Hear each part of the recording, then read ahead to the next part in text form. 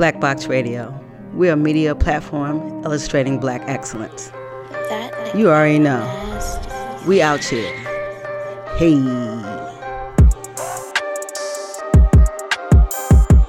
Black Box Radio. Box up. Box up. Black Box Radio. Box up. Box up. Hey. So Black Box Radio. Tonight we have in studio Dr. Cleo Manago. Is that right? Exactly. That's right. Dr. Cleo Manago. We appreciate you coming in tonight. Thank you for the invitation. And we really, really are excited.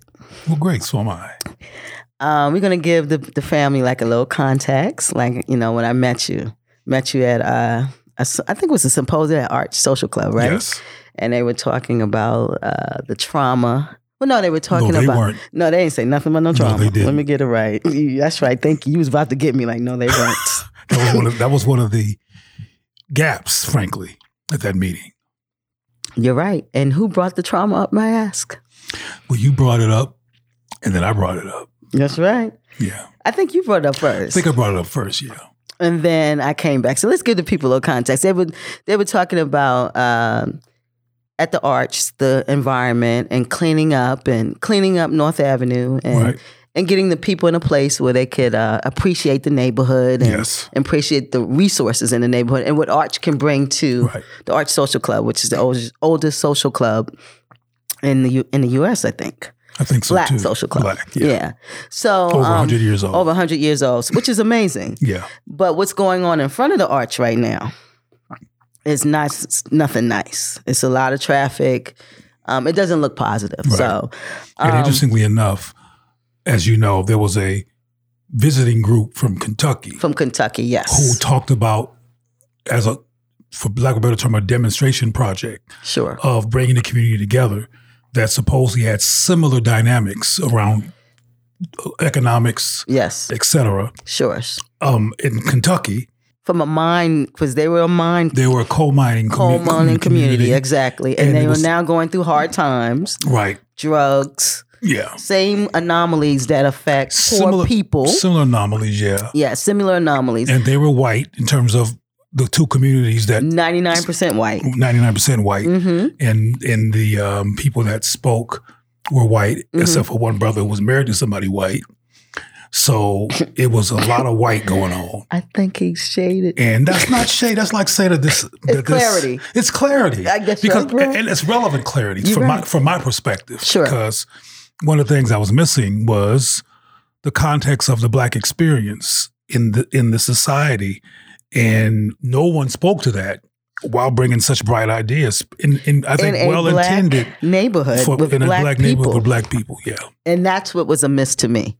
That's what gave me pause when he was making these comparisons to me that was nonsensical. Yeah. Because you can compare, of course, the plight. You can compare poverty. You can compare lack of jobs, resources. Yes, that's all applicable. Right. But you cannot negate the race card, as they call it, because like you can take a card out with your race. It's some foolishness. Right. But we're talking about you cannot, and that's why I wanted to make sure that they knew is like you cannot negate the Blackness. Right. Because when they approach us as property. And when they approach white people who are poor, they approach them as partners. So that was They also approach us as experiments. Yes. So property, you can do anything to property. Yeah. So, you know, they utilize us and then they partner with their own. Right. So you cannot say that the experience is the same if the approach at the beginning can't be the same. One issue I want to raise that I think is relevant that I attempted to bring up there is that I have been to lots of meetings, including all Black meetings. Sure. Where ain't no white folks physically there, only systemically there and mentally there. Sure. I call it the Cato Kalin syndrome. Remember OJ had this white boy living in his property for free? Yes. Remember that? Yes. So we got a white boy living in there for free too, in our heads. Got it. But what often is missing, even in the Blackest in terms of color meetings, is people talking about system issues and structural issues and talking about bringing in structures, but they don't deal with the several generation problem of normalized anti-Black trauma, impulses, self-concept, the fact that this experience has caused injury, that has become culture. Sure. And you cannot, a lot of Black experiments have failed with good intentions without white folks because we want to use systems that usually come out of a college book or something or some kind of research project instead of unpacking and indirectly addressing the fact that we're dealing with intergenerational trauma as a people. Sure. That always causes us to relapse and back into behavior that is difficult and problematic. And for example, and there's tons of them, but police brutality, we have not resolved that. The Black Panthers came into being because of that. Garvey talked about police brutality, but we haven't resolved it, in my opinion, because we are in a perpetual state of questioning whether we deserve to really be liberated and as powerful or more powerful than white folks. We are in question about whether we're worthy of that. It's all unconscious. I want to make that clear. It's not a We're conscious. not saying it, but it's an unconscious feeling we have inside. I mean, just the other day, and this is a norm, a sister got mad at me online about something trivial and called me a effing N. And that was her way of bringing me down to size. And that's a white supremacist motif. Sure. They came up with that. And we say crazy stuff like, well, we're reclaiming it. You can't reclaim it, that ain't yours. That's from somebody else. Reclaim means when somebody takes something from you, like our culture and music, which they do take from us, sure, and then taking it back. But white supremacy and the N-word was never ours. So you can't take back language that you didn't even create. And you have to have a self-esteem issue to take an insult back and try to put sugar on it. Wow. I mean, you're not going to have Jews, and I'm a kike, or Asians go, I'm a chink, and I'm going to take it back. And they go, you better get out of my face with that stuff, and that's what we should be doing too. But that takes self-love and respect. I've never thought of it like that. Mm-hmm. I always said, you put power in the word. Okay. Nah. There's no power. Powerful people. Okay, my last part of this, because I know he has a question for me, is that power is obvious. Okay, people talk this stuff about the N-word and power. Where that power at? That you suppose took it back. Where is it? Well, they're saying like you own the word. But like, what's you can't make me feel bad when you say it. What's been the benefit of all of that? Where? Well, how do you benefit from it, right? I mean, the people who don't allow themselves to be disrespected are doing way better than us on every level. What you do, if I called you a dumb MF, you're not going to go get a T-shirt made and start a dumb MF. When we go say, you're going to look at me like I'm crazy and reject it. That's what self-respecting people do with an insult. And the N-word is an insult. And the normalization of its usage is part of the injury that I was talking about at the social arts club, whatever it's called, because we got to deal with the injury. So you're saying the injury is why you can embrace a word that is really an insult. It's kind of like, have you ever met a brother? Only an injurious person would do that. Have you ever met a brother or sister in a domestic violence relationship?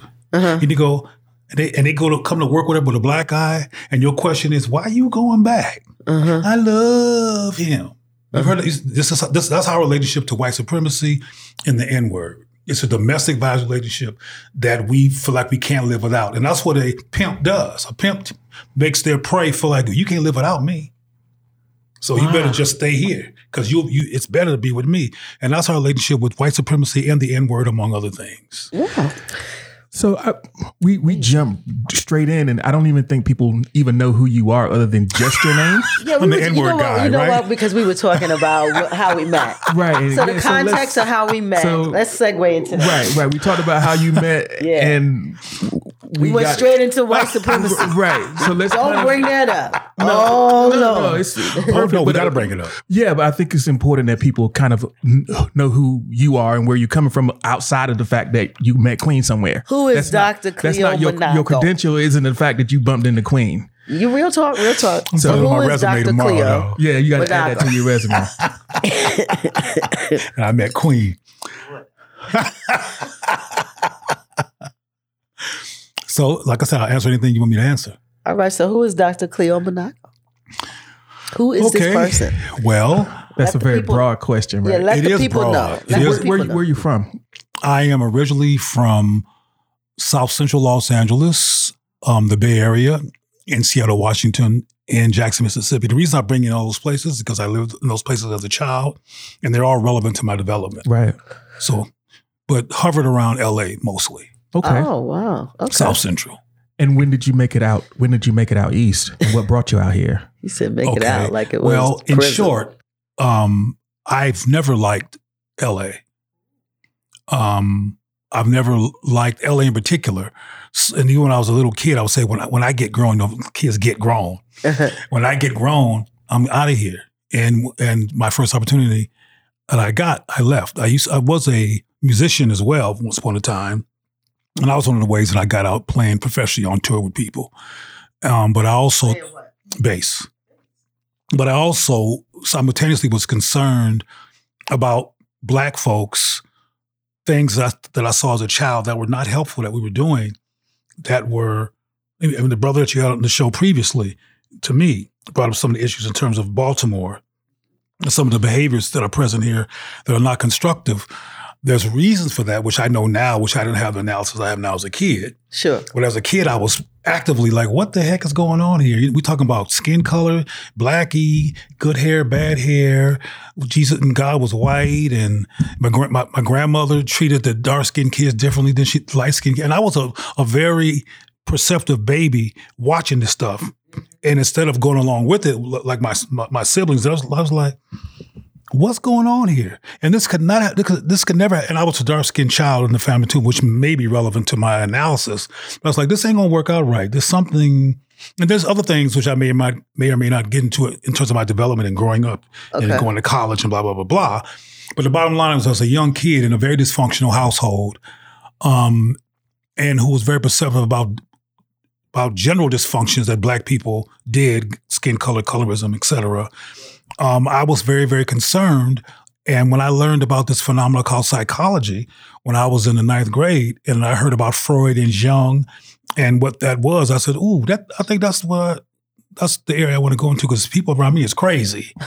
And this allegedly is an issue or a topic or category of work that addresses state of mind, well-being, self-concept, et cetera. Okay. And this was the 9th grade you found, and this was in California. This was in California, 9th grade, when I first remember hearing about psychology, that it was a thing. Okay. So you still was on the West Coast? Yes. Okay. And then I had lots of experiences that I'll try to summarize because it takes so long of working with other people, being busted other places, being in a situation where I had an opportunity to check some of the myths, like white people were better than us and stuff like that. And they were sitting right next to me. As a matter of fact, one of the most powerful things that happened to me as a kid, because I was actively trying to figure this out, was I was in a biology class and there was 2 white boys sitting behind me. And they kept always copying off my paper because I got good grades. And one time I said in classroom, I said, y'all supposed to be superior. What the hell you doing copying off my paper? Y'all supposed to be the ones who better than everybody. And they were flabbergasted and shocked. They didn't expect all of that. They were just trying to get the A, you know what I'm saying? But I was serious about it. I was like, wait a minute. Anyway. So you was Black Power in 9th grade? Well, I wouldn't say Black Power. Maybe Michael Evans. I would say that I was analytical and had no tolerance for hypocrisy. Right. And racism happens to be a major hypocrisy. So early on, you was on it. My family didn't give me a lot of direction, so you had to get your own little tools and perceptions. And one more thing, like I said, my development is a long story, but I'm gonna give you some things what I think are important footprints. Okay. When I was in the 2nd grade, we had a babysitter named Pokey. And I'll never forget Pokey. Pokey was about your complexion, and she had big Afro puffs. Mm-hmm. So this was in the 70s then? Yes, as a matter of fact. Right. As a matter of fact, yes. How did you know? Anyway, it's true. It's true. Right. I'm just trying to, because time is important. Because, absolutely. Because there's some historical things that happened that would have been effective to your environment. And what I'm going to talk about is exactly what you're talking about. Thank you, psychologist. Pokey was in the Black Panthers. Pokey? Oh, she was into the Black Panthers. Pokey was in the Black Panthers. Oh, she was in the Black Panthers, for and real? Pokey used to take my sisters and I'll never forget this. It's one of the wonderful experiences of my childhood. to the breakfast. Yes, that's how they started. And the food was off the chain. Really? And not only was the food off the chain, they were so kind and so sweet. Baby, you want some more? How you doing, honey? Now the reason why that's so relevant is that at night on the news, I heard that they were militants and horrible. And I was like... And it mixed match from your personal experience. And I couldn't talk to I think Pokey didn't want my mother and father to know that she was taking us to the... Oh, so you couldn't talk about it. I probably couldn't talk about it anyway, frankly. That's a whole nother story. But the bottom line is that I was watching TV and hearing about... And I remember the darlings and the honeys and the babies from them to us, giving us food and stuff. I said, that don't... To myself, but I remembered it, and then I learned who they were. Blah blah. It's a more and more to my story in terms of how I developed. I've never met anyone who experienced the Black Panthers breakfast program. I was right there because they absolutely started that way. Yes, they ended that way too. I mean, a lot of what happened to them, without sounding too dramatic, what happened to Michael in Ferguson and Trayvon, they just were murdered for being Black. Yes. They weren't never bad people. They were never perfect. Nobody is. But they always were well-intended, powerful, pro-Black people who were trying to advance us and protect us. And the reason some of this Black Panther stuff or police brutality came up earlier was because the point I was making was we haven't resolved that. But before I go into that, I want to hear more of your questions because I want to go back on another tangent. So you moved around a lot when you were young, and then you said you left to be a musician. Was that before you went to college or got your education, or was that after? How did that fall in place? Okay. My mother and I used to have a fun competition. My mother had dropped out of school to have me. And when I graduated from elementary school to middle school, she graduated from from high school to college. Wow. When I graduated from junior high school to high school, my mother graduated and got her first degree. Then when I graduated from high school to college, trying to stay with my mother, she graduated and went to law school. Wow. And I went to college for my first year, but I dropped out of college because of racism and all kind of stuff I just couldn't deal with. And where was college at? Cal State Long Beach. So this is... I went back later, to be clear, but at that point I stopped. Okay. At that time when I stopped and was off of my trajectory, I was already a musician. I was a so-called child prodigy and I played cello. But I wanted to move to something more funky. From cello is a 4-string instrument. You may or may not know. I don't know if you know about music, but it's a 4-string instrument. I needed to be something funky that had a 4-string. Right. And I started playing the bass. Right. Yeah, that's a little more sexy. The timing would have been right to play the bass. A little more sexy too. Oh, you know some stuff, huh? Yeah. Okay, anyway, he knows some stuff, but he's absolutely right. Right. I mean, the 70s, 80s, and 90s was bass heaven. Right. Bass players was killing. Yep. And it's now bass players are killed. Not killing, but that's it's done now, right? That's a whole other issue. But the bottom line is that, yes, when I left college and left my loving competition with my mother, because I couldn't take the racism, which I may or may not get into detail if it's necessary, but trust me, it was a very traumatizing experience. Okay. I did 1 year, left, started playing the bass. When I was in high school, I was a child prodigy on the bass. I began bass in high school. Mm-hmm. And the music teacher brought me to studio sessions, and I was a prodigy, so I was able to go to studio sessions. Right, you were in L.A. I was in L.A. So that was a good place to be. Yeah. Anyway. The music man. Right. So I, frankly, very early in my career, what I learned when I started meeting famous people who remain unnamed, they were just as crazy as when it comes to Black issues and oppression, sickness, and anti-Black impulses, and chasing white folks to make up for being Black and that kind of crazy stuff that I'll probably get into later. They were just as crazy as the poor people or working class people or everyday people I met with. I mean, crazy. Yeah. They just have more money to white pay for their supremacy insanity. impacts us all the same way. And I said to myself, you play music and you enjoying it, but you're not away from what concerns you. You need to try to find a way to get back into psychology or activism or something, because this really bothers you and you believe that it doesn't have to be like this. So I would try to do gigs and try to do activism. But anyway, short story, I was living in the Bay Area, and I don't know if you know about the Bay Area fires, but in the Bay Area, there's often fires in the hills. During one of my vacations for music, I asked a friend of mine who had a huge garage, could I put my equipment in his garage? To make a long story short, he lived up in those mountains where the fires was coming. He called me one day and said, Cleo, you better come get your stuff because our home is in a firing, I think they call them fire lines or fire trail. Right, in the path, yeah, in the path of the fire. And make a long story a little bit shorter, I went and got my stuff. I brought it to San Francisco where I live, and the next day my stuff was burned up. In San Francisco, not in the fire lane. Really? And his house didn't even get touched. Ooh. Right. And to show you how deep it was, give you a little drama here, I got home at night, and the porch light is usually on. Every night it's always on, forever. But it wasn't on that night. So that was the first sign that something was strange. And I walked up the stairs, and I stepped on the top stairs, and there was water. And it hadn't been raining or anything. So the front looks pristine. You couldn't tell nothing was going on except there was water. I opened up the door and there was no back. Ooh. You know, the whole back was gone because the fire apparently was in the back of the building and everything was burned up. And my little bass guitar was sitting in the middle of the heap, bent. It had bent because of the heat. Right. Just I said, okay. Kind of melted. I said, message gotten, no more confusion about. So I mean, no more? And I haven't played since. Really? Because I looked at that as a sign of, everything got burned up. And again, what's deep about it was taken out of the dang fire.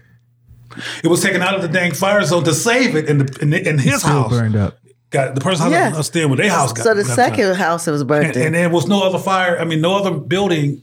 The buildings next door didn't get How can you go from a love for music and just stop? Oh, I still love it now. Right. And the bass is coming back. You got cats like Thundercat and Mono Neon. Thunder was a bad boy. So I don't know what other guys you're talking about, but Thundercat. Yeah. Ain't no joke. There's this one of the great things now is the double-edged sword of technology, but there's this like 9-year-old kid named Aaron, the bassist. And he's just got these videos of him playing this insane soulful, it's like it was downloaded into him. He's definitely a prodigy too. Is he playing with a band or just by himself? He has a band and he plays with different, most of his videos in the beginning were just him playing along with other songs, but people saw it and then, he goes around, but I gotta check him out. Yeah. Well, okay. Definitely. Music talk. I love it. Even if you're not going anywhere to do it, and you still can appreciate it. You can still what you know about music, though? I mean, you supposed to interview me, but you're intriguing me because you knew about the 70s. Right, you knew about the context of bass in the 70s. Yeah. And you knew about what's happening. I'm like, well, how do you know all this?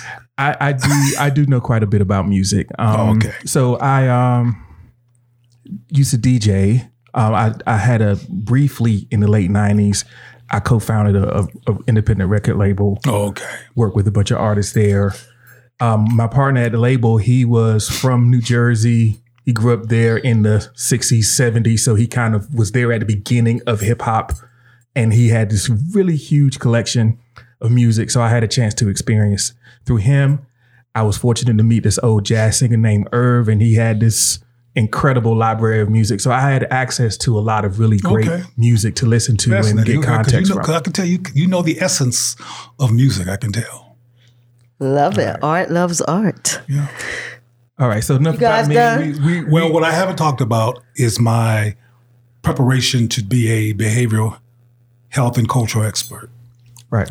In short, yes. Because that's the first thing on your bio, and I need to know what that is. A behavioral health cultural expert. Well, let me tell you what that means. What does that mean?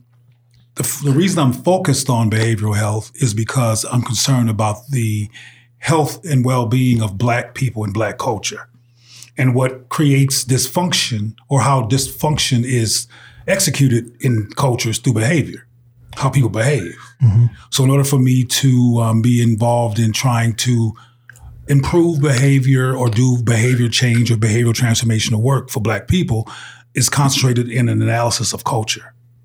Right. And Black people, no matter what we've gone through, we are inside of a cultural soup.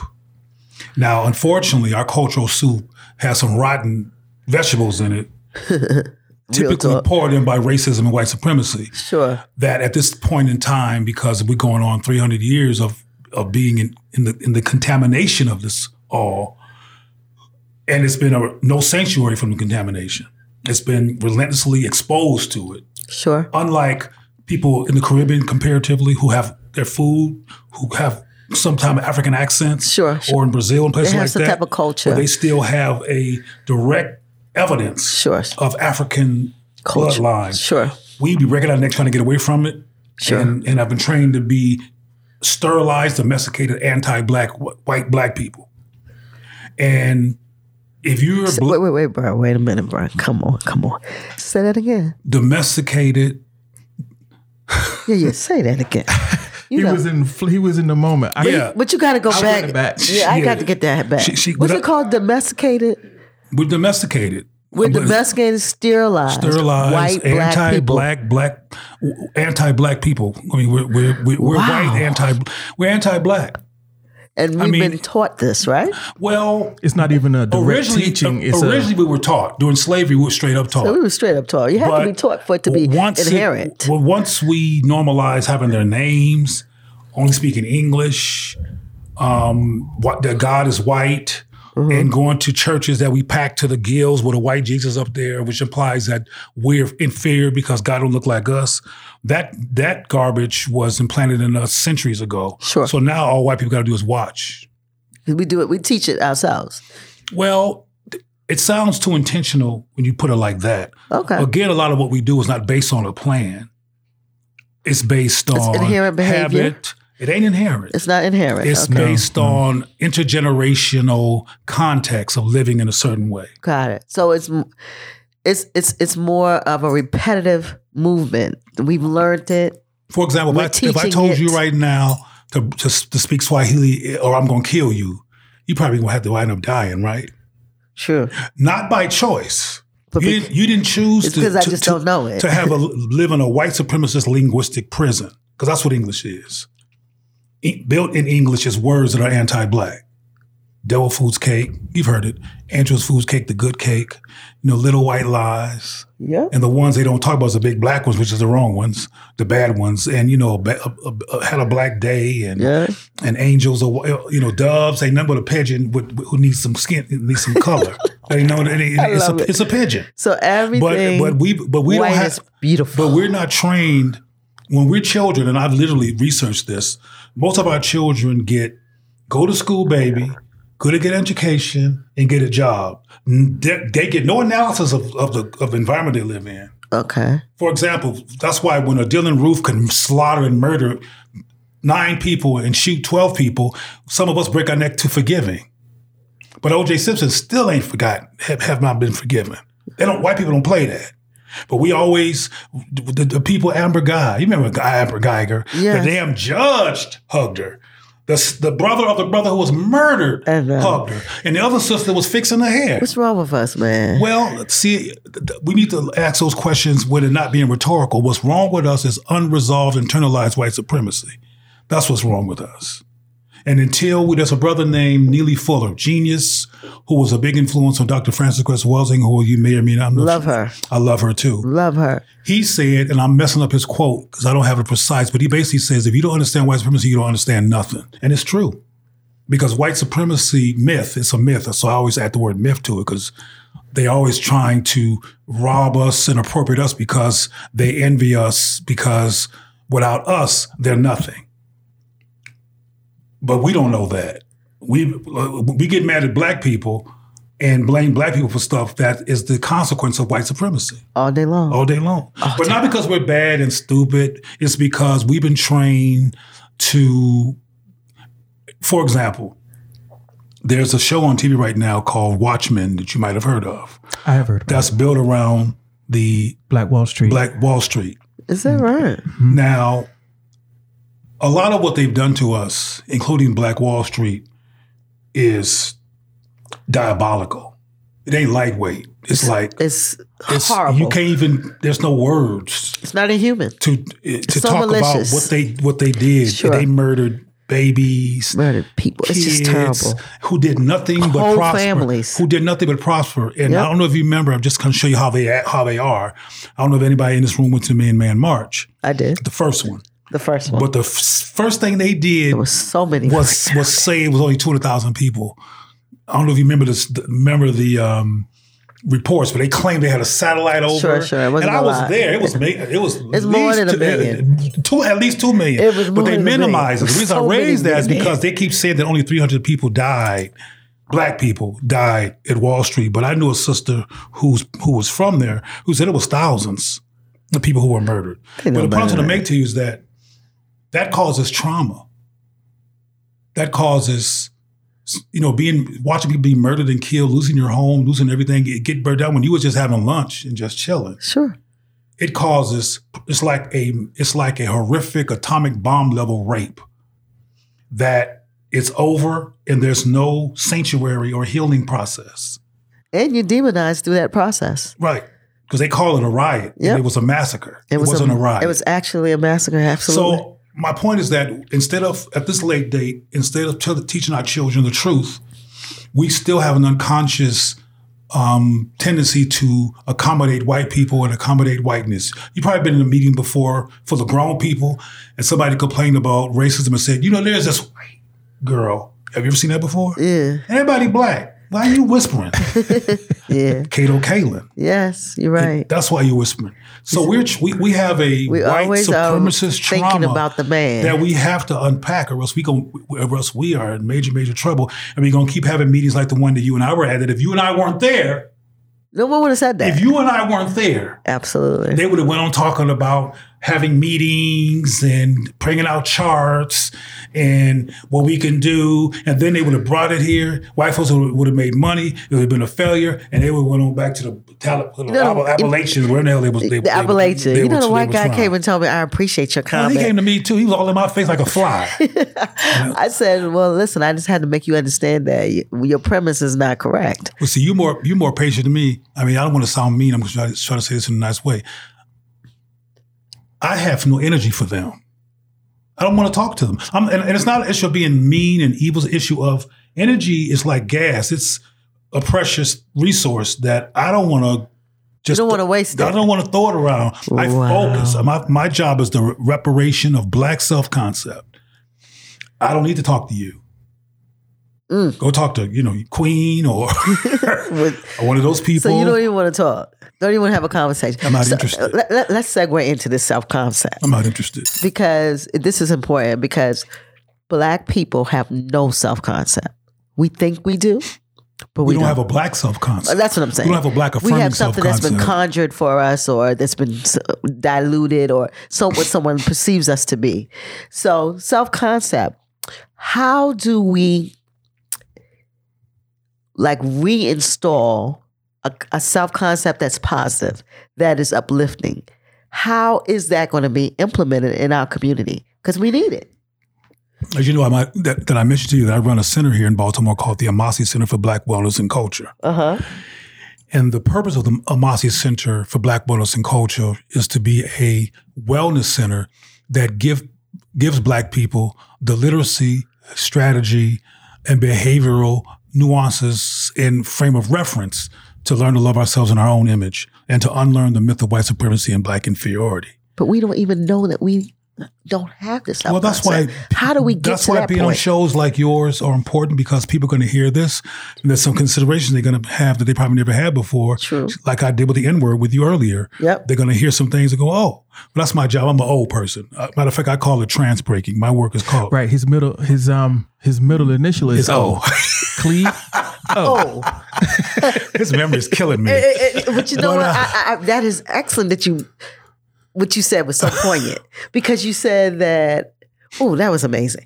You said that, I said earlier that Black people don't have this, what we would say, a sense of self, right? So if they don't have that, how do they know, even if they hear a show like this, that, listen, I got a problem I don't know what I am and who I am.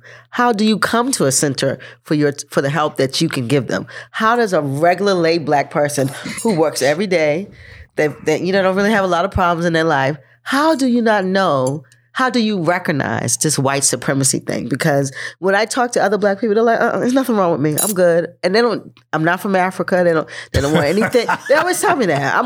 My parents are from here. My grandparents are born here. I don't understand that thing that we have, this divorce of Africa, divorce of our culture. We're anti-Black. I mean, as trained. You said it. As That's trained. Right. It's not genetic. It's not on purpose. This is training. It's like, that's why I use the metaphor of speaking English and trying to speak Swahili. You can't do it because you don't know it. It's not a personal choice that you've made. As a baby, I'm going to go Swahili. I'm not going to, you were born and you were in this context and you were raised in it with no critical analysis. See, what's missing from the Black experience, and part of my work is centered around, is the importance of developing a critical analysis. For example, and then I want to get to your question about how do people hear about it, but I want to give you an example of how we trigger critical analysis. Okay. Black people, unfortunately, but fortunately for me in terms of my strategies, are the biggest TV watchers and movie watchers disproportionately in this country. I just heard the numbers. Yeah. Like 78%. Yeah. We watch TV. We watch racism, white supremacy all day long, or eating popcorn or whatever, with no critical analysis. Yep. So what I'll do is this. I'll ask people, and this is a real thing that we do. It's not, I'm not making this up. There's a popular show, very popular, Black people, everybody loved it, called King of Thrones. Game of Thrones? I'm sorry. Thank you. Just do this. I want this brain whenever he leaves here. Game of Thrones. Game of Thrones. Yeah, yes. People do like that. I've never seen it. And it's racist as hell. Really? Oh, yes. But I'm getting ready to tell you, for example. Now, one thing that we do strategically, we never tell people how to think. Like, we would never tell them to read Dr. Welsing or something like that to start or go back to Africa or nothing like that. We just ask them to actually take a look at their environment. What they're consuming. Sure. And my staff is trying to be very calm and have a very neutral demeanor. Okay. Because you're already Black and suspect in their subconscious anyway. Sure. So stay and never do none of that. Yeah. Stay very and practice. Very sterile. No, not sterile, but very harmonious. Which is different than sterile. Have harmony. Come in, get some sleep. Because not having enough sleep can make people go off. Mm-hmm. So rest, because we get ready to do some transformative work here, and we have to be in a good space to do that. So, matter of fact, I'm going to leave Game of Thrones alone and may go back to a more simpler show that's also probably called Just Us or This Is Us, or what's it called? I don't know. I don't watch TV. This Is Us. This is Us. Show. It's a very, very popular show. When I say to my audience, which is often 99 to 100% Black, name a love story that's reliable on popular television.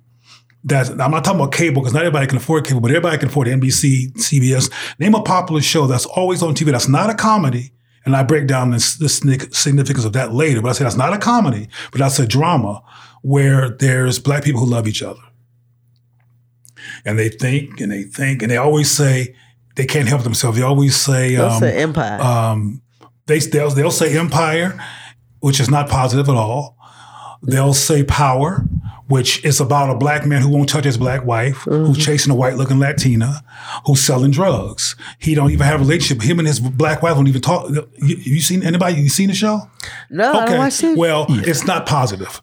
And then I'll tell them that, and then they'll go to their happy place, which is This Is Us, because there's a positive, loving Black couple in that show. This Is Us, okay. And I'll stay very calm, and I go, well, give me some of the attributes of that couple. Who is the star of that relationship? It's the husband. Okay. He's the star of that relationship. And I go, okay, so what's his situation? To make a long story short, because we don't have a lot of time. Yeah. This positive Black man has white parents. What? Who saved him from his Black parents who were drug addicts, and one died of AIDS. Now, you got to remember, the whole thing is fiction. It's about as true as Santa Claus. So they made this up. They make it all up. So they made up the AIDS.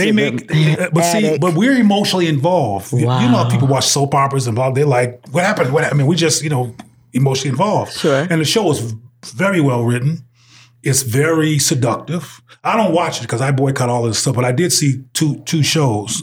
So on this show, This Is Us, the very popular Black father figure as a Black wife. It's not a positive was man. Created by white people who saved him. Yes. And the white savior myth, like the white Jesus myth, is a very destructive myth to Black people that reinstates the myth of our white codependence in need of them to be valuable and to be healthy.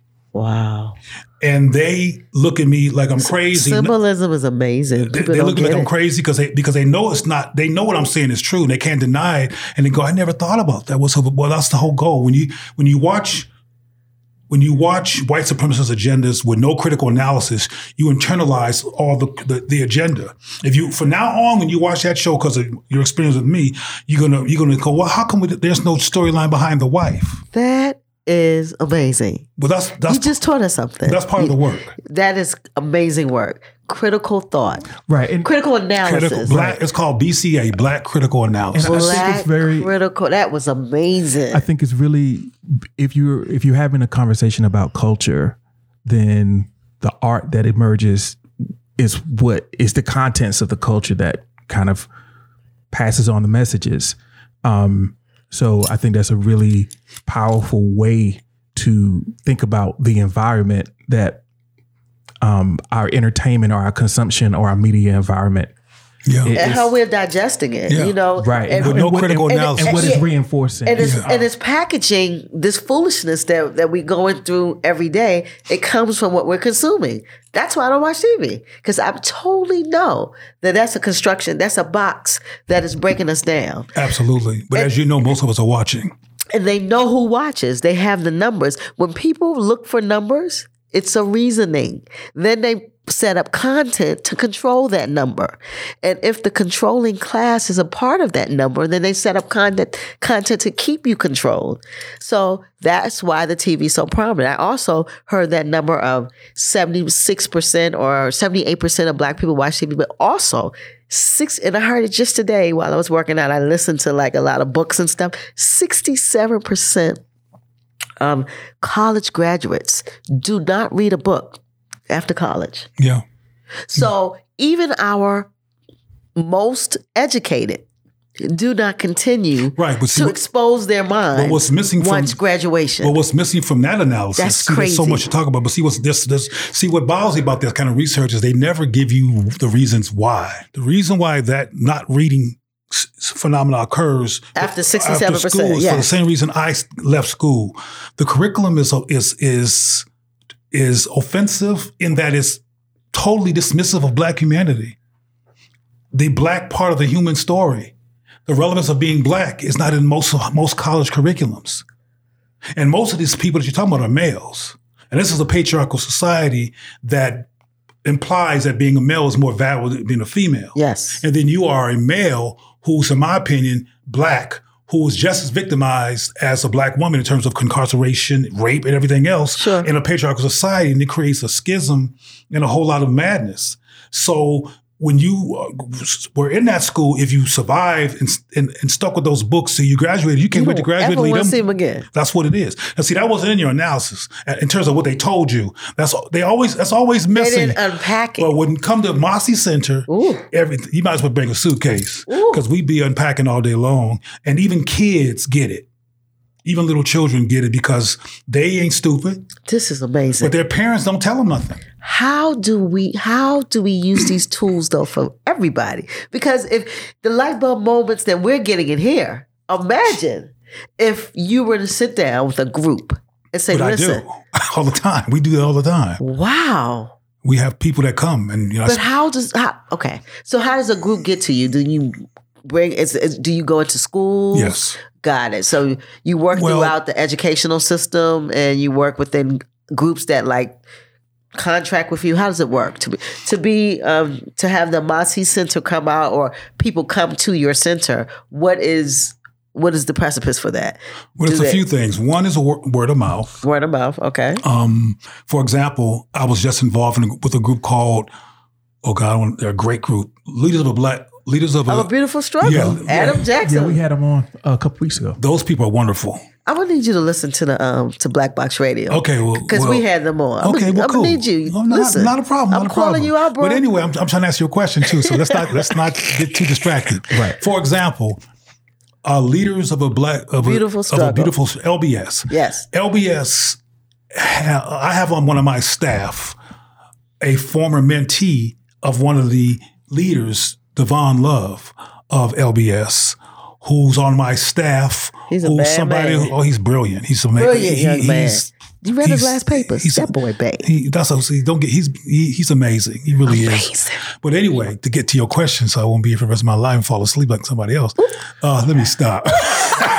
Wow. Let me stop. Wow, that's shade. No, that time that was shade. That was anyway, shade. Everything else was not shade. But it was clarity plus shade. But anyway, no, I'm just kidding. Okay. Now, the point I'm trying to make is that as a result of this young man being on my staff, who grew and learned, the motto that I use is called CTCA, which stands for Critical Thinking and Cultural Affirmation. And what it does is it creates a canvas to get people to be awakened and critically thinking, and then we bring in the cultural education. If you bring people cultural education before they're ready, they'll say stuff people say to you like, I don't hear about African stuff. I want to hear that. But once we break the trance and show what they're looking at, then they're hungry to hear the rest. So it's called CTCA. Well, critical thinking and cultural affirmation. So this young brother who was working with LBS somehow came to a training that I did at Morgan. No, it was at Maryland, some university downtown, University of Maryland, I think it was. Okay. This young brother was in the audience. There was some fights and stuff, not physical fights, but a lot of anti-Black issues. Anyway, I did some breakthrough work with him that frankly transformed him. And maybe some months later, he became on my staff. And he used to work closely with Devon, who was his mentee he was involved in a debate thing with him. Right. Yes. So now, because of LBS knows where I'm at work and we have a connection, they had an event at Morgan that I was at, and one of the senior professors there wants me to talk to the children. This Saturday? Just the one just recently there? No, this was about a month ago. Oh, okay. So my point is that's how connections are made. Got it. So sometimes it's through it's through word of mouth, it's through connections. Okay, and being at Morgan is big because it's a bunch of babies who are watching this stuff who, without us being there, they would just grow up to be Dr. Self-Hate, whatever, they might get a degree, but the degrees does not deal with this issue. You're right. So, I graduated from Morgan. You're right. I'm also I got trauma on TV a lot, Black television and radio. And I don't know if you're familiar with Roland Martin, TV Love One. Roland, the Daily Digital. So watch him. He's my hero. So you never see me on the show? I'm on there every week. That's you. I'm on there every week. You sure? You don't listen to our show? You ain't listen to our show? So anyway, that's one of the ways that I don't be having on this hat. But anyway. That is you. Yes, it is me. Anyway. See, here she is starstruck. Now. I am amazed. Now that, because you know what? When I saw you, I said, I know that face. That is you.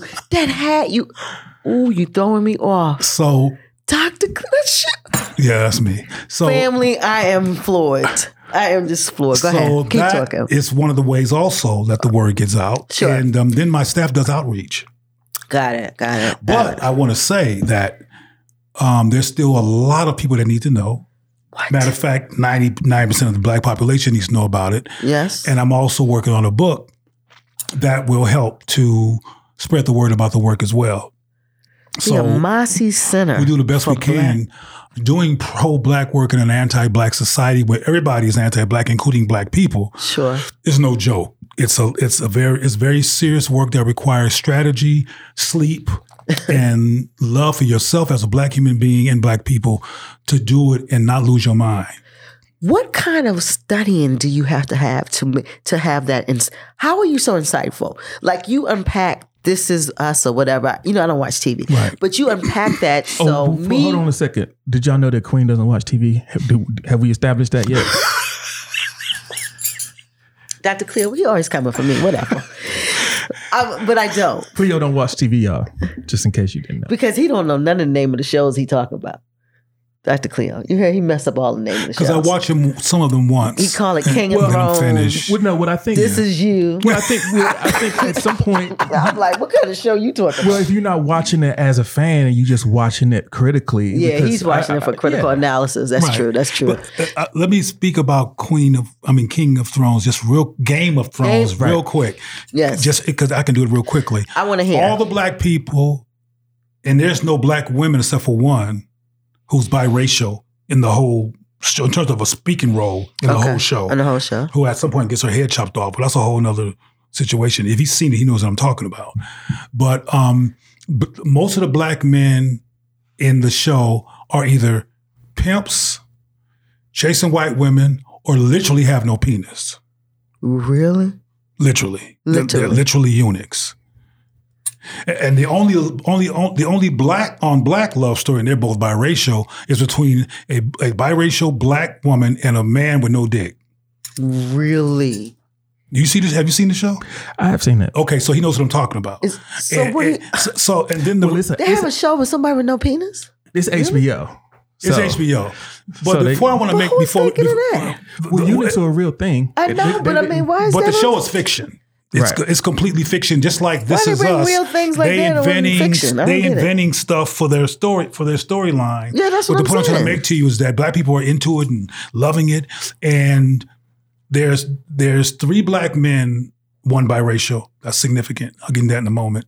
But there are 3 black men who have been in the show. One is some pimp-like dude who chases white women in the middle of the desert. Another is a dude who's a pirate who steals from folks and also chases white women. And no black women nowhere around between black people in the show except for this eunuch and this light-skinned black sister who looks biracial as well, who works for a queen or whatever in the show. And it's a show full of white love and white drama and interaction and nuance.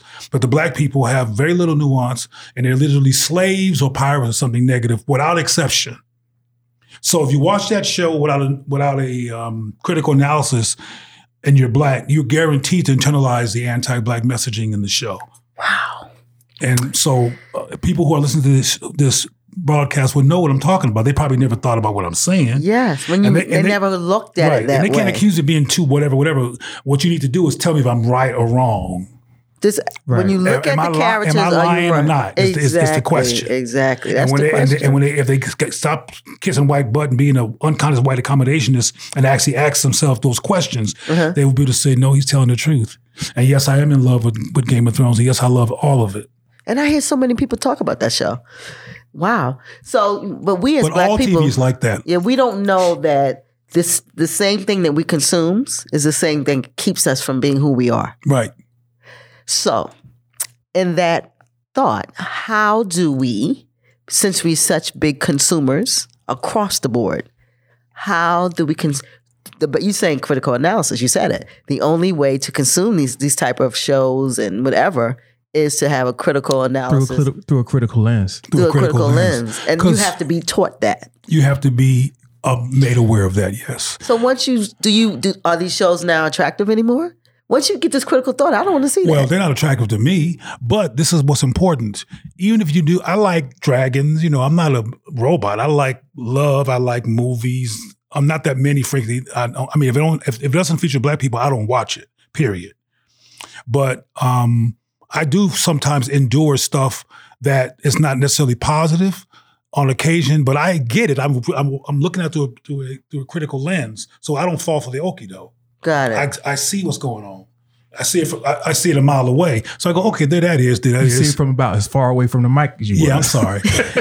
I see it. Well, I was dramatically, so I said a mile away. I was being dramatic. Yeah. But anyway. I love that. Family, I wish y'all could see that. Distance. He was giving us a distance. But your question was, to answer your question, once people, you can't unring a bell. So once people see it, they see it. They see it. And now they can use it in other situations. In other words, like I said, I have tons of stories. I don't want to bore you with stories. So this is giving you a tool. So this critical analysis is a tool. So you just, I see this as a fool. One more story to give you my point? Come on with it. Sure. Okay, because come on with it. Critical thinking. The Umasi Center has a project called Watu Wajua. Who? Watu Wajua. Watu Wajura. Watu Wajua is Swahili for children of the sun. So now you could put a gun in my head and I got that one word. And you can live. Now you can live. Watu Wajua. WATUWAJUA. Watu Wajua. And Watu Wajua means children of the sun in Swahili. And that's a program for babies as early as the parents want to bring them, if they think they can benefit from it, up to about the age of 13. Really? And what we do, among other things, is have them bring media that they like, meaning magazines or TV shows, whatever. And we teach them how to, first we let them watch it without the critical analysis. And then we ask them questions. To make a long story, when we get finished, they see everything. Really? But the story I want to tell you was that I was in Los Angeles. This was years ago. And I was in a park called Leimert Park, hanging out in that. It's a very beautiful park in a predominantly black area before it was gentrified. And there was these two young people walking in my direction. They weren't coming to see me. They just happened to be coming in that direction. But I had on a Mossy Center t-shirt. And they finally told me they were 15 years old. Well, to make this long story short, they recognized me because of the shirt. And then they saw me again. They said, we remember you from the Mossy Center. Well, they used to go to the Mossy Watu Ajua project when they were 10. Wow. They met when they were 10. Both their parents just dropped them off and leave. And for the Watu Ajua program, they had just seen a film called Burn the House Down or something. I've never seen the film, but it stars Queen Latifah. And Burning Down the House? I think that's what it's called. The name up. That's how he do. But I don't remember it. But yeah, I think that's anyway. To get to the point, these young people said we were just talking about you, not necessarily me personally, but the Amasi Center. Sure. We were just talking about the Watu Ajua program. These people were 15. They hadn't been to the Amasi Center in a couple of years. But they're using that tool. But they saw that film with a critical lens. Yes. And they talked about how Queen Latifah was always accommodating white people, was always running to white people for help. Almost all the black men were criminals in the show. I mean, they broke it all down. And I was sitting there fighting back the tears. That's amazing. Because so you had centers in LA as well? At the time, yes. Okay. We have since moved from LA. Okay. But we had a huge center in Los Angeles. That is amazing. And so they were using the tool. They were using the tools. And they watched this movie. I have not seen the movie, but I've talked to others about it, and they said they were correct about how black men were treated, even though it starred a black woman. It also starred Steve Martin. Yep. Queen Latifah's relationships to black men were all negative, right. all messed up. They were criminals, drug addicts, blah, blah, blah. Her relationship to white people, all wonderful. Yeah, Steve, he was a white savior. Yep. And the white savior myth, which is in so many films and is all BS, is one of the reasons why we don't want to hurt their feelings. They done hung us. The cops are killing us.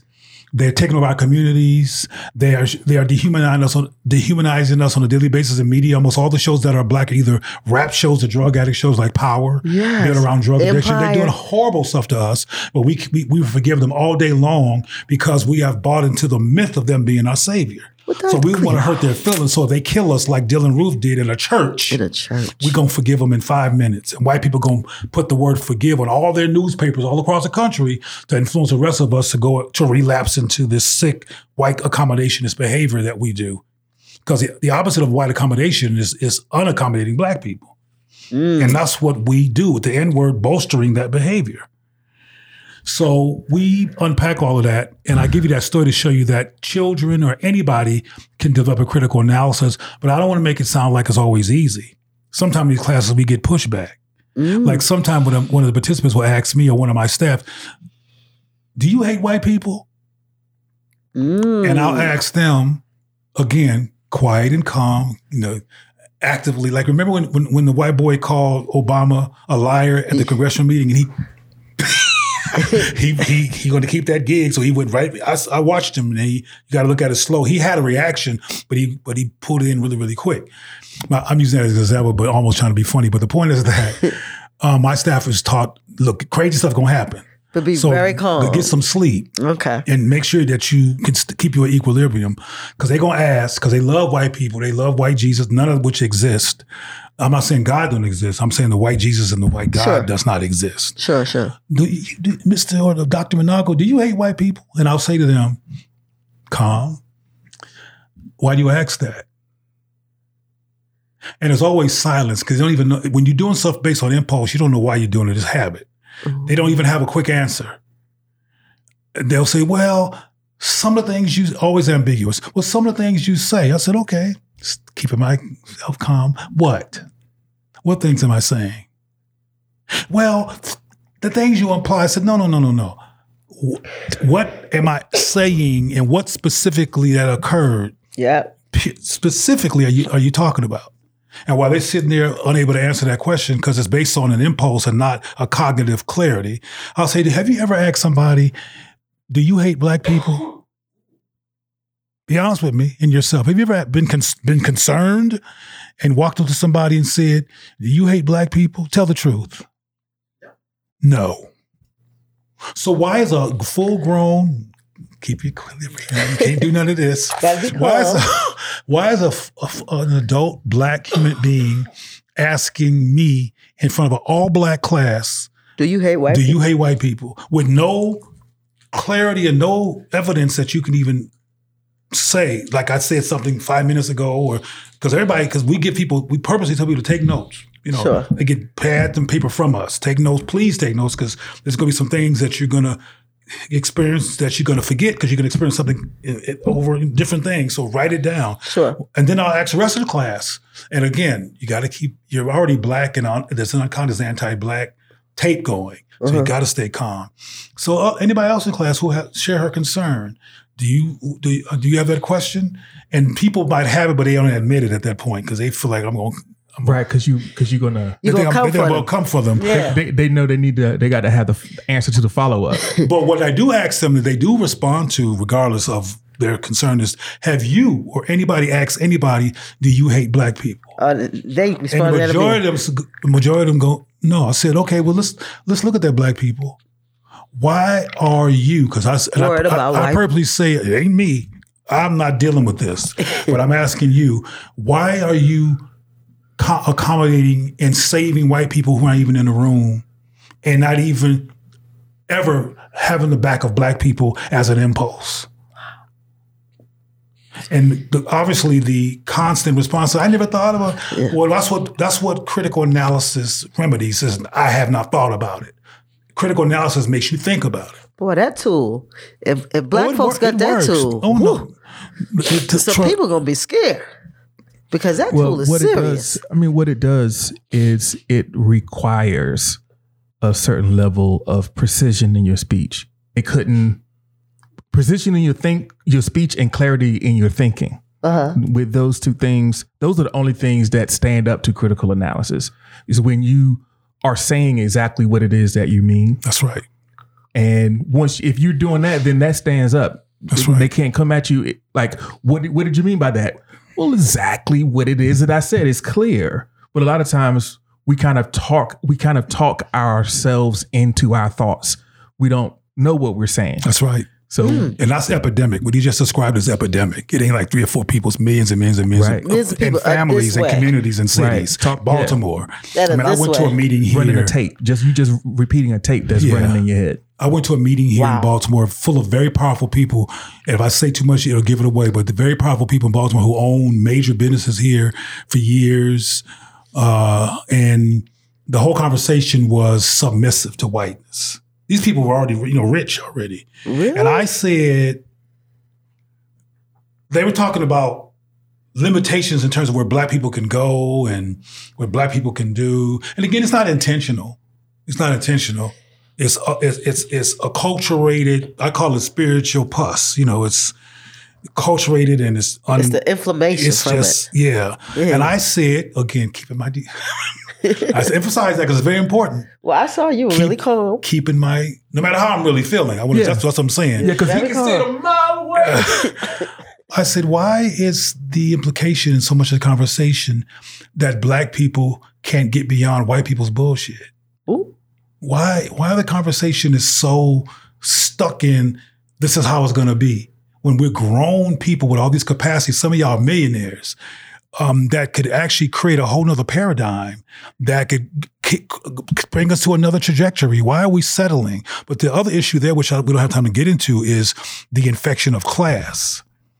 And what I mean by the infection of class, and I'm going to say this one because it's all out the bag. What the problem y'all having with mayors here in Baltimore is here we go. Y'all have people who are cynical, who are ambitious, who want to have positions that look impressive like the mayor, but they're traumatized and unresolved, and using these things to have mobility that's impressive on a class basis, but they're too cynical and anti-Black to really be of service to Black people in those positions, because that's not why they got there. They got there to be impressive. You put a lot of words in that sentence. Well, you got it on tape, I hope. So you're saying that. That's what that was happening at this meeting is what I'm saying too. The mayor wasn't there, but I'm saying that these are Black people who the leadership has issues too. I made it. Yes. I have learned to replicate whiteness and F these N-words. I've done something that's better than just being Black, but it's all unconscious. See, that's one thing I want you to understand, that none of this is, they wrote this down. It's unconscious. Even the Black limiting conversation they were all into it they didn't know they were doing that, but that's just behavior. It's just the terminology I use a lot, which I haven't used that much on the show yet, but earlier when you listen, you hear me say that I'm a trance breaker. Yes. In my opinion, Black people are in a white supremacy trauma trance. And the trance has become culture, got us whispering and got us saying stuff it's like— called what, trance? I call it like when you're in a trance, hypnotic trance. Oh, like a trance. Trance. Okay. We are in a white supremacy impact trauma trance as a people. We're not fully present. I mean, what he just described, for example, in terms of us having thoughts or whatever, or ideas that we're not even crystal about, is part of the trance. When you're not in trance and you're clear, you could actually answer a question because you're awake and you are alert and you are in charge of your thoughts. Right, and you force other people around you to be clear. But most people are not in charge of their thoughts, and most people, I'm talking about Black people now, are not clear.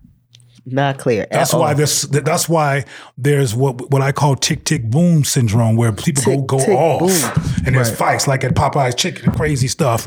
It's because we're always on the verge. We're on the verge of tick tick boom because we're unresolved. We're not. A lot of his behavior is like chaotic it's trauma. It's unresolved trauma we become entranced. We're not fully present. We're not fully here. When I'm in my classroom, and this could be on a PhD level, this has nothing to do with intelligence. This university has a Black cultural center on the campus. And the white gay community is very, very, very, very powerful. With Black people who have been recruited, because it's not difficult to recruit Black people to white stuff in a white supremacist society where everybody's in a trance. It's very, very easy. Very easy. Particularly when you watch TV and you see the likes of Lee Daniels and Don Lemon and blah, blah. These are all Black people who are addicted to white folks. Ooh. And they're our role models. They have 3 Black men who have shows on CNN. One is Van Jones. One is Don Lemon. Yes. And one is this brother named something. He's a comedian. He's got a big bush. He got a big bush, right? Married to a white woman. Married to a white woman. Well, my point, that's his name. That's my point. That's him. All those men have a show and they all have white partners. All 3 of them. There's no such thing as an accidental pattern. It was a pattern, it ain't an accident. Wow, so that's by design. Yeah. There's like 60 million Black people in the United States. Roland can't get a job. He can't get no show. They'll never let Roland have no show up in that show. And he has a beautiful Black wife, by the way. Yes, and he's going to speak truth to power. Yeah. So, but that is amazing. You know, I never even thought about that, but the simulation is true. And they always, one thing about white people is they understand how to. This is their system, Queen. They understand to maliciously imply something without it being something that you know it being implied. They're very good at it. Right, but I get it. I mean, I see it like I see this microphone. You got critical analysis. Yeah, I see it like they don't get nothing past me. I'm telling you, because what you giving me like this, even though I don't put myself in places so they can. Well, it's everywhere. Yeah, but I don't watch their TVs. You know, I try to always keep my mind. You don't want to see me? Oh God, I can't stand you. I'm just saying, you know, I try not to be in a place where I can be influenced as much. You know what I mean? Right, well, I select what It's everywhere. The air that you breathe. It is. Let me tell you something, sister. Okay. If you are a Black woman and you have love from another person, you're good. If you're a Black person who's trying to find love among Black people in this society, there's risk factor there. Well, I got risk factors. So even if you ain't watching TV, you are affected because white supremacy is a poison contamination, dousing everything. It's so diabolical. And it even interrupts our capacity simply to love each other. Wow. When you watch TV, like I said, when I mentioned CNN and those three brothers, when people watching them and engaged by them, there's a white woman there. And they picked those 3 black men with white women. For reasoning. Yeah. And they got rid of Roland Martin for a reason. It's symbolism. I predict one of the reasons that I don't want to focus on Roland too much, but one of the reasons we became friends is because he was amazed that I had predicted that he would be let go before he even knew he was going to be let go. You knew it. Oh, I knew it. You can't speak truth to power. They're going to get rid of you. I don't care if you're on a black channel, orange channel. You cannot have the audacity to be, when it comes to political analysis, Roland's almost second to none. He's brilliant when it comes to U.S. critical analysis, particularly from a black perspective. He don't got no competition.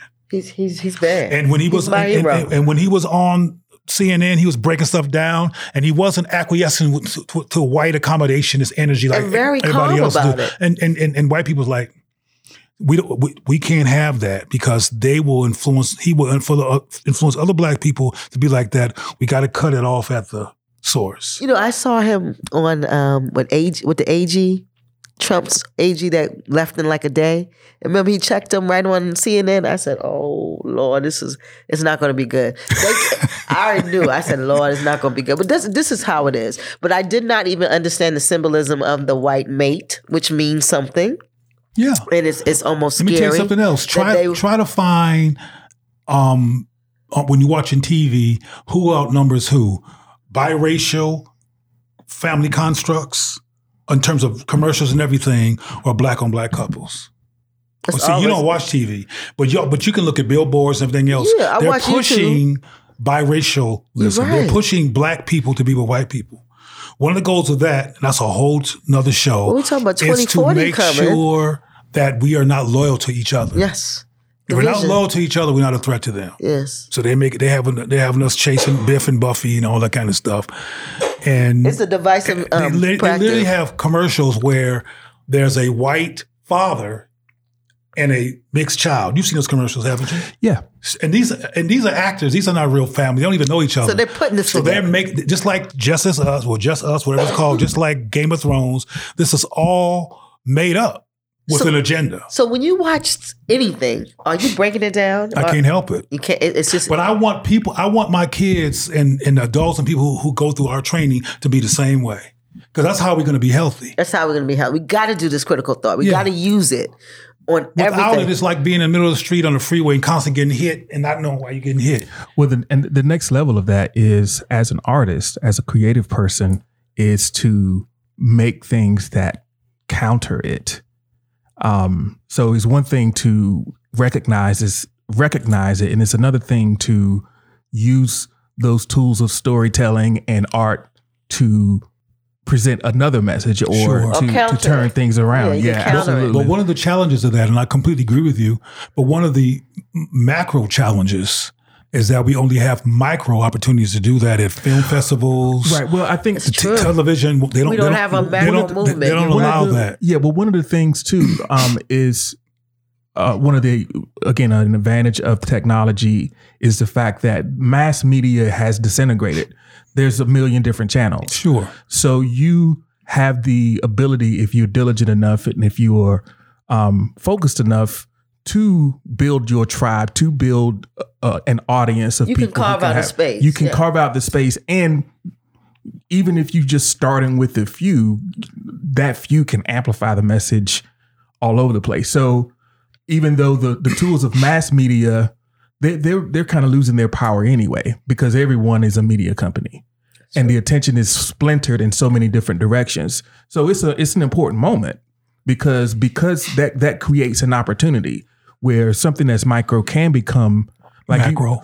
You have. So you said it's an important moment, like in media, whereas it's an important moment. Because there's really no template anymore with technology. Right. You have like small, independent 2 or 3 person operations that have a larger audience than CNN. That's true. That's true. So that is what is out there. And of course you do run into the the barrier of people don't want to hear it. But that's where the craft comes in, really, because just like the things that you consume that you aren't aware of the impact because of the way that it's buried in there, you can turn that trick around. And be positive. What you're saying is way. absolutely true, but what has to occur first, and it's similar to what we've already discussed, you have to have the ability to fathom what you're talking about. Right. You have to fathom it first. If you don't value it, I mean, one of our most popular T-shirts at Amasi is a shirt that says "Value Black People." That's a very important message because we don't value Black people, but you have to value getting beyond white supremacy to go and look for things beyond white supremacy. It has to be an intentional move. Yep. Because you value culture, but you don't value Black culture, but not Black people, and that's the issue. So how do you get past that? Well, I'm doing the best I can in terms of creating the Amasi Center, being on Roland Show. But you got something else here. This Black Men's Exchange National, the BMX. Well, the Black Men's Exchange National, all of my work is centered around CTCA, Watu Wajua. The Amasi Center is built around the CTCA model. And Black Men's Exchange is an organization that addresses diverse Black men. And the diversity is in class, sexuality, philosophy, and perspective. And so that project deals with unpacking normalized white supremacy and harvesting a positive Black self-concept through these same strategies. It's just another organization that has a particular focus, which is Black men. And so and that's amazing because you said sexuality. So because in the Black community with sexuality, masculinity, I can't really talk about I'm a woman, but you talk about everything. Well, I'm just saying, coming from a male standpoint, but from, with sexuality and being in the Black community, we know how, with gay men, and you're saying that you deal with sexuality. So do you deal with that type of, when it comes to critical analysis and being able to approach like what gay males go through? Because you said sexualities, you said diverse Black male population. Because Black males are gay and they are going through. So I'm just, Well, in an attempt to find your question,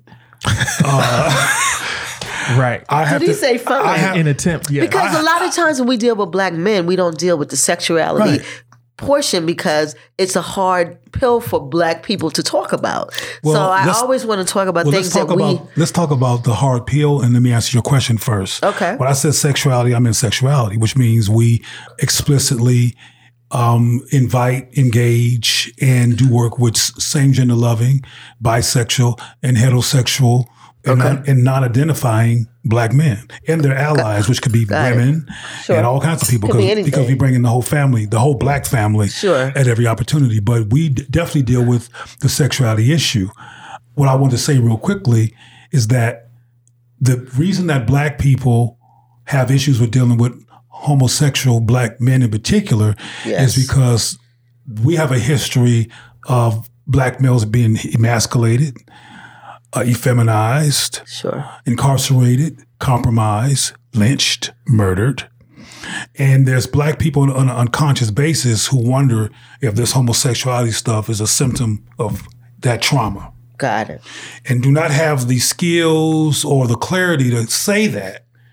And what's said is just like in many cases, the N-word is what's said when people are frustrated.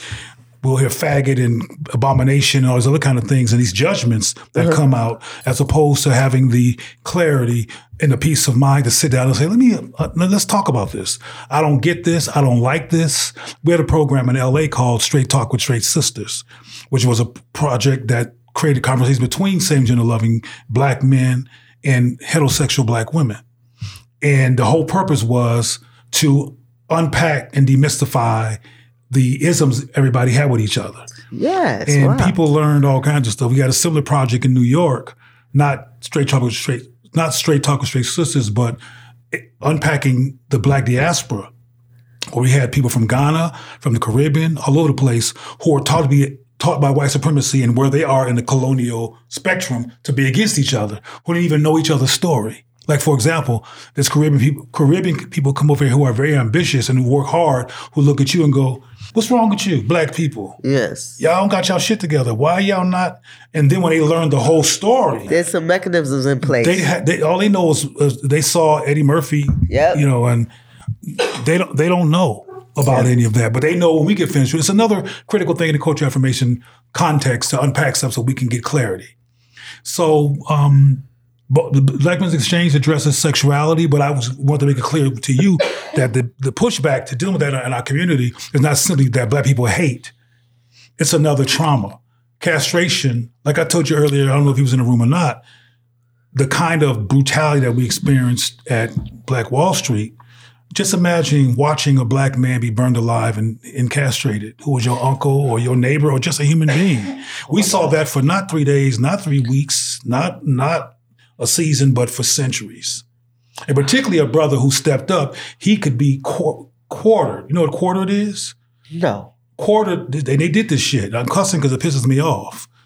They tied a horse like he did. They tied a horse. If you were a strong brother that didn't take their stuff, or a woman, because Mary Turner, this happened to Mary Turner too, who came out, you can look at Mary Turner up on Google, who came out angry about about her husband being lynched.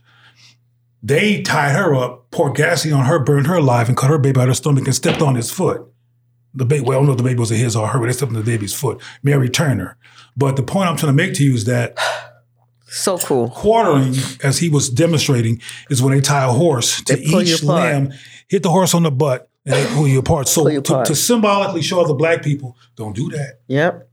We went through that for a long, long, long time. And we went through that so long that the trauma became culture.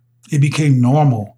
It became what we ate about to gain weight and have all kinds of, health issues, what we drank about, what we fought and beat up each other about, what how men we beat our kids, beat women, all that stuff was acting out an unresolved trauma. Wow. So my work it's a trance, is about take us out of trance and unlearn all that kind of crap and put it in context. And I want you to know, and once we get going, as opposed to being resistant, and saying, leave me that black stuff alone, people are leaning in and hungry for more. Once you get past that layer. Once you take them out of the trance. Sure. See, most things like that meeting that you and I went to, what bothered me is that people sitting there all up in the trance. Oh. And it was being talked around, not on purpose on the black people's part, but then you had this brother who's with a white woman, who was the only brother in leadership there, who in my opinion got an issue.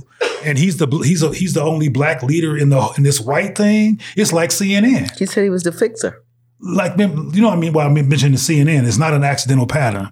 I'm like, no, y'all need to be able to talk about what black people are living in and unpack trauma and restore our self-concept and admit that there's an injury here that we got to fix before all this stuff y'all talking about. But that's what you said, and that was so poignant to me. You said that if you want to fix anything, you got to first concurrently deal with the trauma at the same time. Because if you don't, then whatever you fix, they're going to tear it up. Yes. And that's the truth. And that's what happens. And that's what happens all the time. People come into situations, into urban communities and want to clean up, but they never want to clean up the product, the people. And one reason why they don't want to clean it up, and this is important, this is the most important thing I'm going to say tonight, is because you can't be a white accommodationist and be of benefit to black people. It's impossible. It's impossible. And they come in here and they're glad that Sally and Biff and are there and they're frolicking and being white and everybody black is impressed and steeped in the myth of their inferiority to Biff and Buffy. And the trauma is laden and people might open up a school or give some money. Yes. And white people get off on the myth of their superiority. They getting off on it. It's like crack. It's like crack. And they're loving their superior position, while they're, quote, helping black people, and black people are co-signing unconsciously their superior position. And it's a big power trip they're enjoying as they help you. And if you're black and ignorant, which is not difficult in the United States, you're just so glad that Biff and Buffy is there. And when it don't work, it's the N-word's fault. You understand what I'm saying? Yes. But what's happened is that the person who's symbolic of black trauma, which is Biff and Buffy, shouldn't even be here in the first place. Yes. It should be trained black people who have the capacity to love black people at home and at work. Yes. Who have skills. You just loving black people ain't enough. You got to have some skills too. Have some skills. Who have the transformational or educational skills or cultural skills to come in and do all like whatever the hell they're talking about.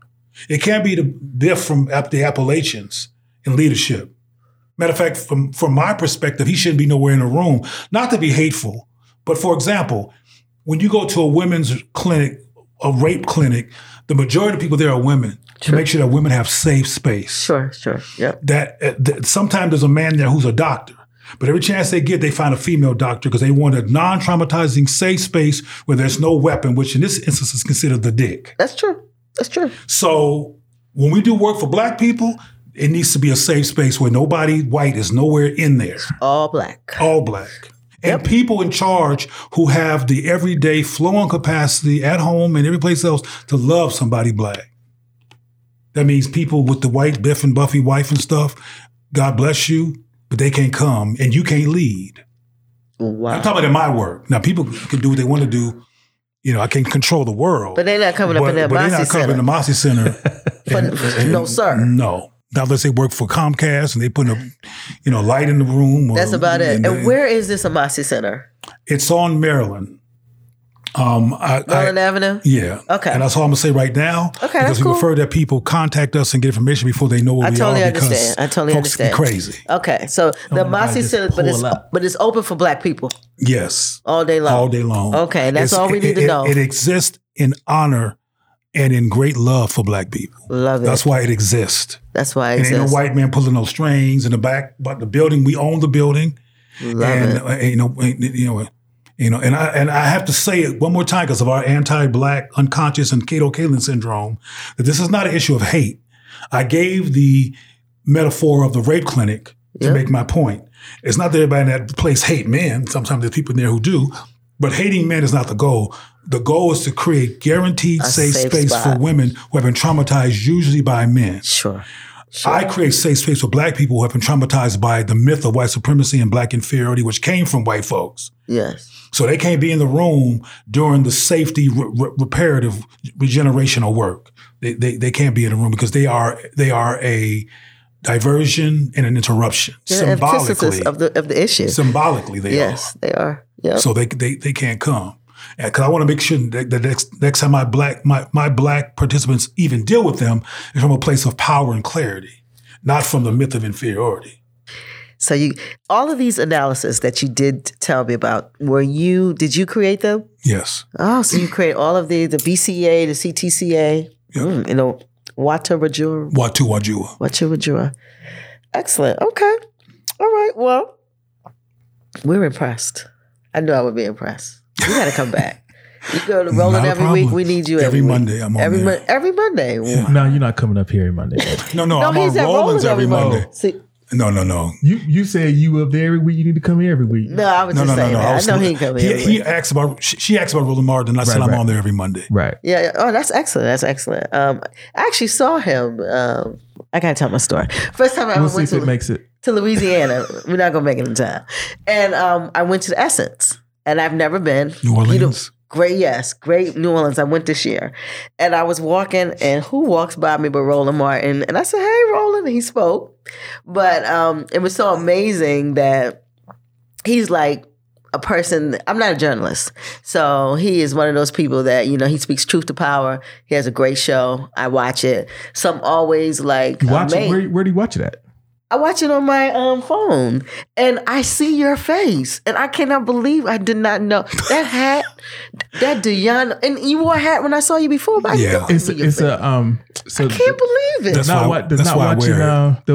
Not watching TV is a technicality, because if you watch a TV show on your phone, you still watching TV. But is he on television? He's digital now. He's digital, excuse me. But it's set up like a TV show, though. Yeah, and he's there. He's there every day, right? Yeah, he puts something out every day. 5 days a week. Yeah, but you know what I love about Roland? It's live at 6:00 p.m. How he repackaged himself and put himself out on digital. That's beautiful. That's something that is a great template for us young people who are out here, looking at him. He's really doing a great thing. Not that I'm trying to do a daily show, but it was amazing to see what he did after leaving TV One. I don't know why that show ended. That show was the bomb. Well, you know why it ended. It ended for the reason you probably assume it ended. And what was that? We've already discussed the fact that the white supremacy media canvas does not allow, on a sustained basis, voices that will do what I call trans breaking. Got it. For example, the first thing Viacom did when they bought out BET was got rid of all the news shows. All of them. Remember, they used to have Beverly Smith. Yes, they sure They had 3 news shows, which are trans breaking. It's trans breaking to get news in black centered from a black analysis. lens. Yes. And they said, no, we got to get rid of that. Same as they got rid of Arsenio Hall show, all of that. They said, no, we got to have a canvas that keeps them in the trance. We need them in the trance. They cannot be out of this trance. So will we ever be able to control that type of media, though? Will we be ever able to put shows out that will transform people? At the risk of sounding corny, but I'm serious, we can literally do anything. That's not the issue. The issue is similar to what he raised earlier in terms of that these press or these media opportunities are there right now, more accessible than ever, independent. But from my perspective, we don't have the imagination because of the trance, or we don't value it. We call it N-word stuff, militant stuff, that black stuff. I don't want to talk about that black stuff because we don't want to unconsciously offend our white God. Got it. We don't want to offend white people. And it's all unconscious. So it's not there. It's you see all these sisters with blonde hair? Platinum blonde hair. I see it all the your time. color. I'm talking about your clothes. I totally understand. And come outside, not on October 31st or whenever Halloween is. That's fashion. But and they look ridiculous to me. But that's fashion, self-hate on a stick. But it's normal. It's kind of like oppression culture. It's normal. That can't be normal. I would it never was do that to normal. myself. I should change the word. It's normalized. It's normalized. It's not normal. It's not normal for a black woman to have a blonde wig. No, it's not. Let me be clear, sisters. No, it's not. It is unnormal. And it's self-hate. For you to have a blonde wig. It's self-hate. You're African. And let me give you an example of that is self-hate.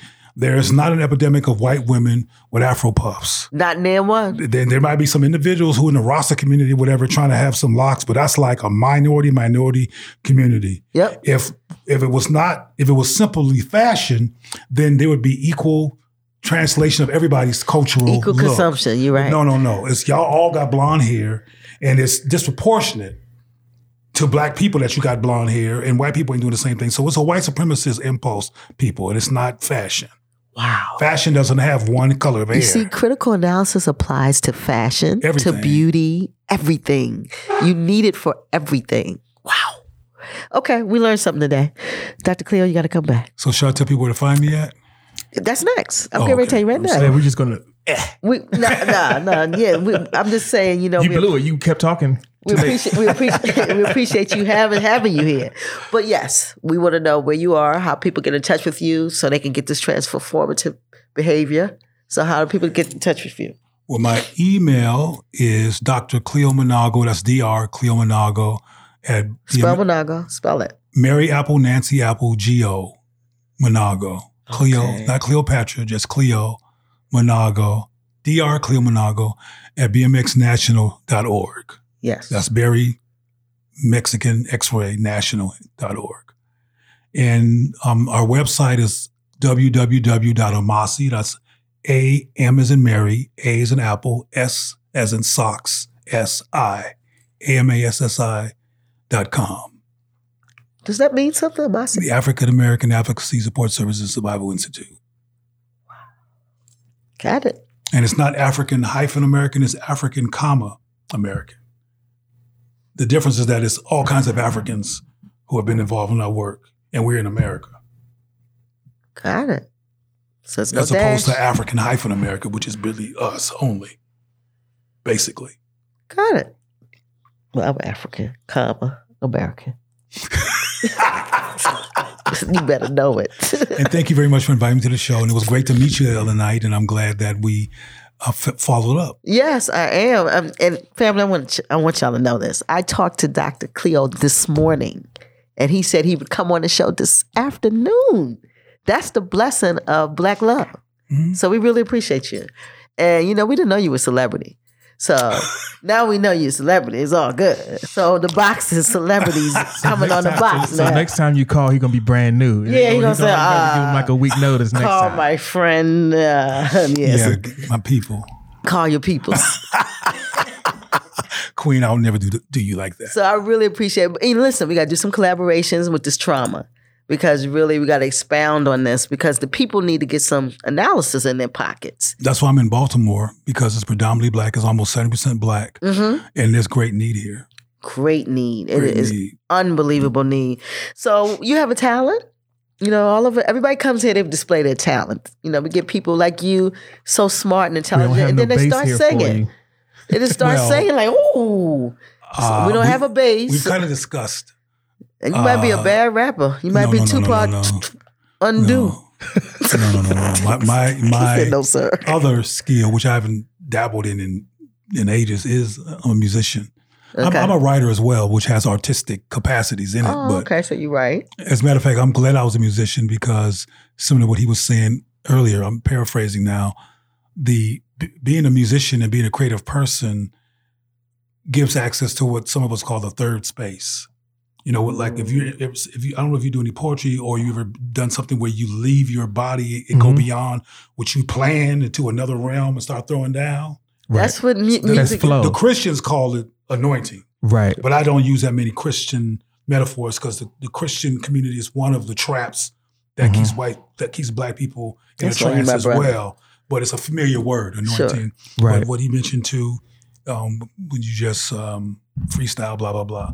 Yeah. So music puts you in that place, haven't the had third that experience, space. Haven't had that experience as a musician of playing and going there is part of my work. I mean, it's this thing you call an intelligence and blah, blah, blah. And what he put on tape that I didn't say later because he knew I was riffing, he's a mess. I mean, a good mess. But anyway, because he's so insightful and he's right. Yep. That's part of the third space. And I'm often in the third space. And I'm glad I was a musician because it gave me introduction. You. Right. It opened up your door. Yeah. At a certain level of music, if you have reached a certain level, it's almost having experience like a psychedelic experience. Ooh. Like, you know, a lot of people like have taken some sort of psychedelic drug at some point. Even if they don't use it anymore, they are aware of this other space that exists. So that's one of the vehicles that it's a place. You know that place is real. And what you want to try to do is it's almost like getting high. It is getting high. Because people are trying to get to another space. You know that in that space, there is absolute clarity and you are absolutely present because otherwise you've fallen off. Like you can't exist in that state without being present. So it's a state of absolute. But motivation is important too. Some people go to that space because they hate their normal space. Right. They try to escape to it. Wow. And see, I go to that space not because I hate. So the talent can be a bad place sometimes. It can your talent the reason or your for going gift. there, the motivation for going there, if it's an escape, if escape from the unresolved symptoms of terror and trauma and anti-blackness in society, you don't necessarily get all the fruits of being in that space because the traumatized person is still who that is, right, in that space. And then when you come out of that space, then you have to medicate, right? Oh, that's because talking about Michael. Yeah, because you're aware of once you wake up to that Michael possibility. Jackson, I always talk about his trauma. When you're aware that space exists and you come back out of it, then it is very much a down. It sounds like euphoric. It's very much a hangover that you have to deal with. Wow. If you, like you said, if the trauma is there, it's still going to be there for you. So you need to be healthy. I need to find my third space. That's why people become addicted. You think you can help me with my third space, bro? Oh, no doubt. I've never been to there. I don't think I've ever been to the third space. I don't know you enough to know if you have. I'm not an artist. I don't do music. I bet you some kind of, if I talk to you enough, I bet you have been to. You have? Oh, okay. It's just I haven't recognized what it is. Because, for example, in an anti-black society, to have the kind of analysis that you had, and you and I were the only ones who had it, and that room full of people sure was has some third spaceness to it because most people are too inundated to go there. Got it. And that's why they look at you and go, blacks. These are black people, by the way. They tell me all the Here time. We go. You know, you always got to be in Africa. You ain't rolling your eyes. You are like sitting in your body. I'm going to Africa next. Yeah. You know, what are we talking about? It's all Africa over here. There's some third space to even having that capacity. Got it. So I just haven't recognized. Having the capacity to care. True. That's true. So even, to care. This is third space work. Yeah, absolutely. Okay, now y'all talking. I love it. Love it. Good job. All right, Dr. Cleo, last will and testament. Because you ain't going to give us no talent. I know you got some spoken word or something for us. Well, nothing? No. Okay. I don't All right, well, I need that last word. Give the family something good. The last word, something good. I've talked so much. I guess my last word would be kind of repetitive in terms of my whole reason for being is that it's important that Black people realize and admit that we live in an anti-Black context. We do not live in a neutral context. We live in a society that's anti-Black. And that's been the case for so much of our lives, our great-grandparents' lives, without evaluation or recognition. We've internalized some unhealthy habits that we think are normal and just N-word, S-H-I-T. I don't know if I can cuss or not on the show. Oh, you done cussed a couple times, so you might as well keep on cussing, bro. Spell it and then curse. Some of the stuff that we think is so-called nigga shit that we blame on Black people are the symptoms of unresolved trauma, white supremacy, trauma trans stuff. And we need to come out of it so we can realize who we really are, because Black people are, I got to cuss and say a word that we really have changed. It was Black people are the shit. The shit. We really are. There's a reason why everybody's constantly copying us. Constantly trying to cover what we've done. Constantly trying to make the people from Kemet, so-called Egypt, white. When you can go there, and I've been there and seen with my own eyes. I just listened to something today about Black. That. They're Black. But even Egyptians sometimes don't embrace that they're African. Well, see, we don't have time. That's okay. No. Sorry, see, first of all, I can say this real clear and quick. That place has been colonized by the Greeks, by the French, and by the Arabs. It's convoluted. Yeah. Back in the day when they were pure, they weren't even there, those people. Got it. So have you been? No, I haven't been. Okay, well, some of them will tell you. I want to go. Our tour guide who was Arab said, he had the nerve to say it like this. He said, I don't want to be offensive. Now, we all Black. Uh-huh. He said, I don't want to be offensive, but this is Black folk shit. That's what the tour guy said. And it was so sad about how white supremacy works is he was worried about offending us by telling us that. Ooh. And I said, and this is in Egypt? This is in Kemet. In Kemet. They call it Egypt. Which is I have it on video. Egypt. I can show it to you, not tonight, but it's on video because I filmed it all. And he said, the Greeks changed the name. He said, I don't want to be offensive to you all. And we're Black. But Black people did all of this. So I hope you're not offended. I'm like, because he's met some Black people who probably were offended.